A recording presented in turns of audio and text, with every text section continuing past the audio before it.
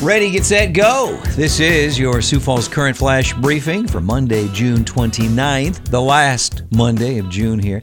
This is your 5-minute connection to what's going on. Today's program is being brought to you by Premier Systems Roofing. If you have issues with your roof, siding, windows, talk to these guys. They do a great job. They are on time, on budget, and on call 24/7. Premier Systems Incorporated. We have a hot week coming up here. Wow, partly cloudy and 93 today. Then tomorrow, partly cloudy and 91. There is a 10% chance of showers. Today's flashback song hit number 1 on the easy listening charts way back in 1971. Do you think you know it? I can still recall the wheat fields of St. Paul. I will name the artist and title in just a bit here. On our celebrity birthday list for June 29th, actress Melora Hardin is 53. Now, she played Jan on The Office. Also, if you're a Monk fan, she played Monk's wife on the drama series Monk. Actor-writer Colin Jost is 38 today. He's on SNL. Richard Lewis is 73. Gary Busey is 76. And Fred Grandy, who played Gopher on The Love Boat, he is 72 today.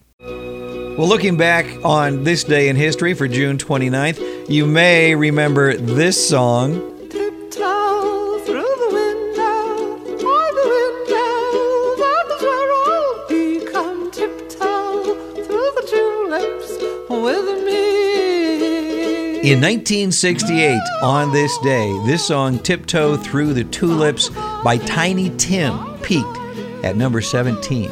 Yeah, they don't make them like this anymore. Thank goodness.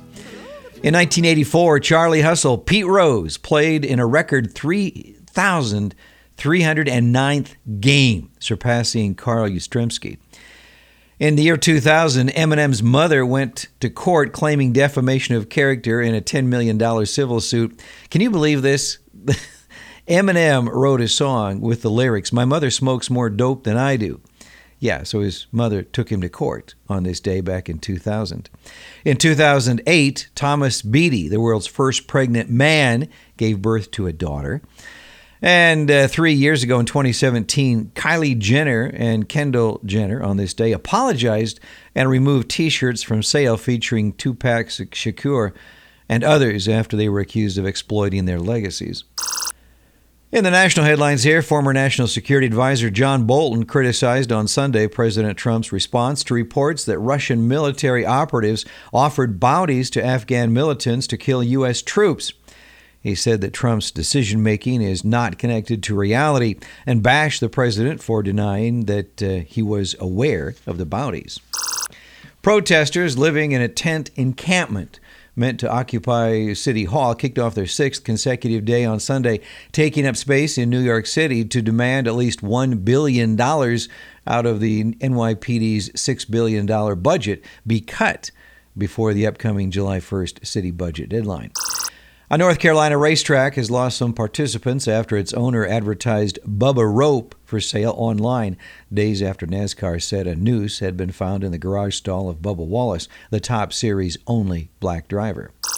California Democrats in Orange County are demanding that the county's John Wayne Airport be renamed and all likeliness of Wayne be removed from the airport over racist and bigoted statements made by the American icon decades ago.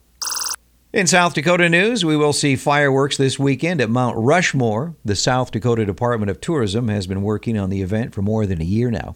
President Trump's plans to kick off Independence Day at Mount Rushmore on July 3rd will include fighter jets and fireworks. If you can't make it, I did see that Kello will be streaming that event. Representative Dusty Johnson recently proposed the Mount Rushmore Protection Act to prohibit the use of federal funds to alter or remove any of the faces or other features at the memorial.